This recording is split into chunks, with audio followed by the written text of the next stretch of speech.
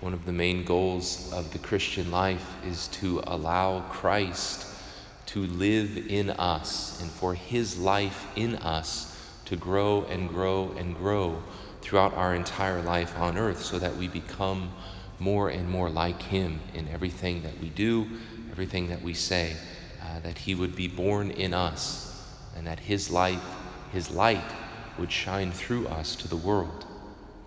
But the saints and the spiritual writers tell us that this happens through the work of two people, a divine person and a human person. That Christ is born in us, that Christ comes to live in us through the Holy Spirit and through Mary. Because that's how God has chosen for Christ to be born into the world. We see that in both of our readings today. In the Gospel, of course, at the Annunciation, it's the Holy Spirit who comes upon Mary and she conceives Jesus. But also in the first reading, right before Pentecost, the apostles are gathered in prayer with Mary.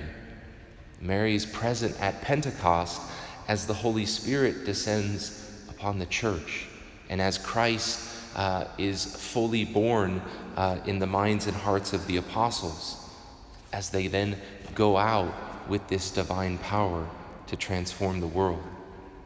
And this is one of the reasons why the church has so strongly recommended to us the Rosary, the feast that we celebrate today, because through the Rosary we can call upon Mary and the Holy Spirit, meditating upon the life of Christ, and thereby be conformed more and more to his image, so that his life can grow and develop in us, asking Our Lady to pray for us over and over again, honoring her with the very words of Gabriel at the Annunciation, meditating upon our Lord's life, so that through Our Lady's intercession and through the Holy Spirit, we can be conformed more and more to our Lord, and we can live his life here on earth.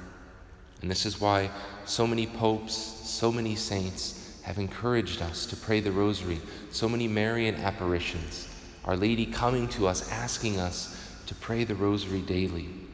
And I'm sure it's something that many of you already do, but if not, it's something all of us, I think, are called to take on, to give 15, 20 minutes a day, honoring Our Lady, showing our love for her, asking for her powerful intercession. So many needs today in the world, so many things that we can pray for. And Mary's prayers are far more powerful than ours. And that's why in the Rosary, over and over again, we ask her, pray for us, pray for us.